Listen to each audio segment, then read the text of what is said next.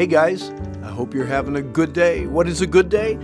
A good day is one that starts and ends spending time with our wonderful Lord. We're in 2 Peter, actually chapter 2, looking at verses 6 through 8 as we have our study exposing counterfeit Christianity. What can we learn from the destruction of Sodom and Gomorrah? Let me read the passage. And turning the cities of Sodom and Gomorrah into ashes, condemned them with an overthrow, making them an example unto those that after should live ungodly, and delivered just Lot, vexed with the filthy lifestyle or conduct or conversation of the wicked, for that righteous man dwelling among them, in seeing and hearing, he vexed his righteous soul from day to day with their unlawful deeds. What do you already know about Sodom and Gomorrah? Lot and his family, and God's judgment on that city. Is it possible for us to vex our souls like Lot did his? Is it possible for the root sin in the hearts of the people of Sodom to creep into our own hearts? God used the city of Sodom as an example to all who willfully and willingly choose to live ungodly lives and reject God's precepts and principles for life. God also uses the life of Lot to show us the self-torture we bring upon ourselves as we submerge our hearts and our minds in the filthy lifestyles of wicked, immoral, godless people.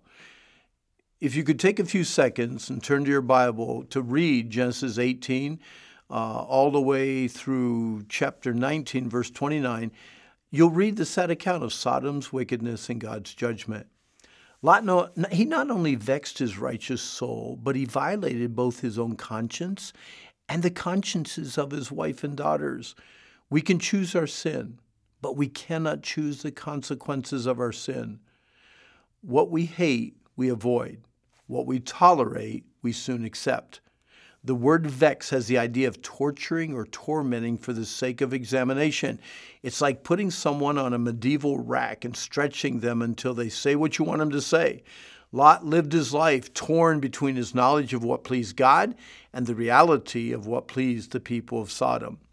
Lot's soul torture continued daily by what he saw with his own eyes and what he heard with his own ears. Like in the days of Noah, Lot joined the Lord in seeing the wickedness of man was great in the earth, and that every intention of the thoughts of his heart was only evil continually. Sadly, as our digital world has progressed, we mirror those in Sodom with our unblushing response to what we see and hear in our media world.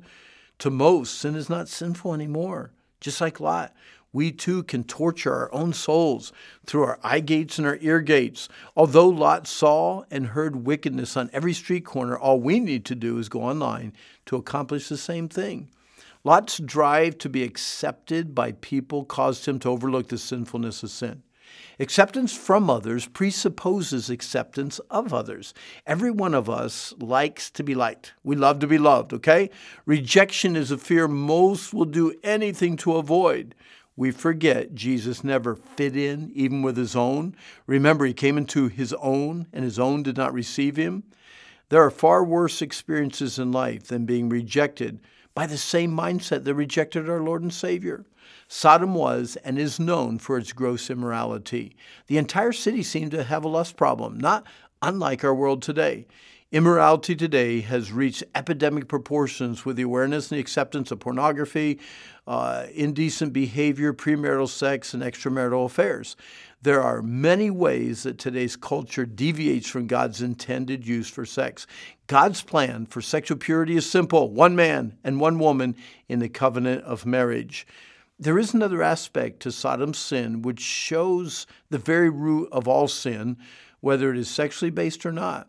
Ezekiel explains, "Behold, this was the iniquity or the sin of thy sister Sodom. Pride, fullness of bread, and abundance of idleness was in her and in her daughters, neither did she strengthen the hand of the poor and needy. For they were haughty, and they committed abomination before me. Therefore I took them away as I saw good." Not unlike many today, the inhabitants of Sodom were selfish, pride. They had everything they wanted, fullness of bread, and nothing to do, abundance of idleness. This is a recipe for disaster. If we allow this mindset to creep into our own thoughts, we too could fall into a kind of godless living that resists any restraints from God's word, rejects God's will, and refuses to realize that we all will stand before God someday.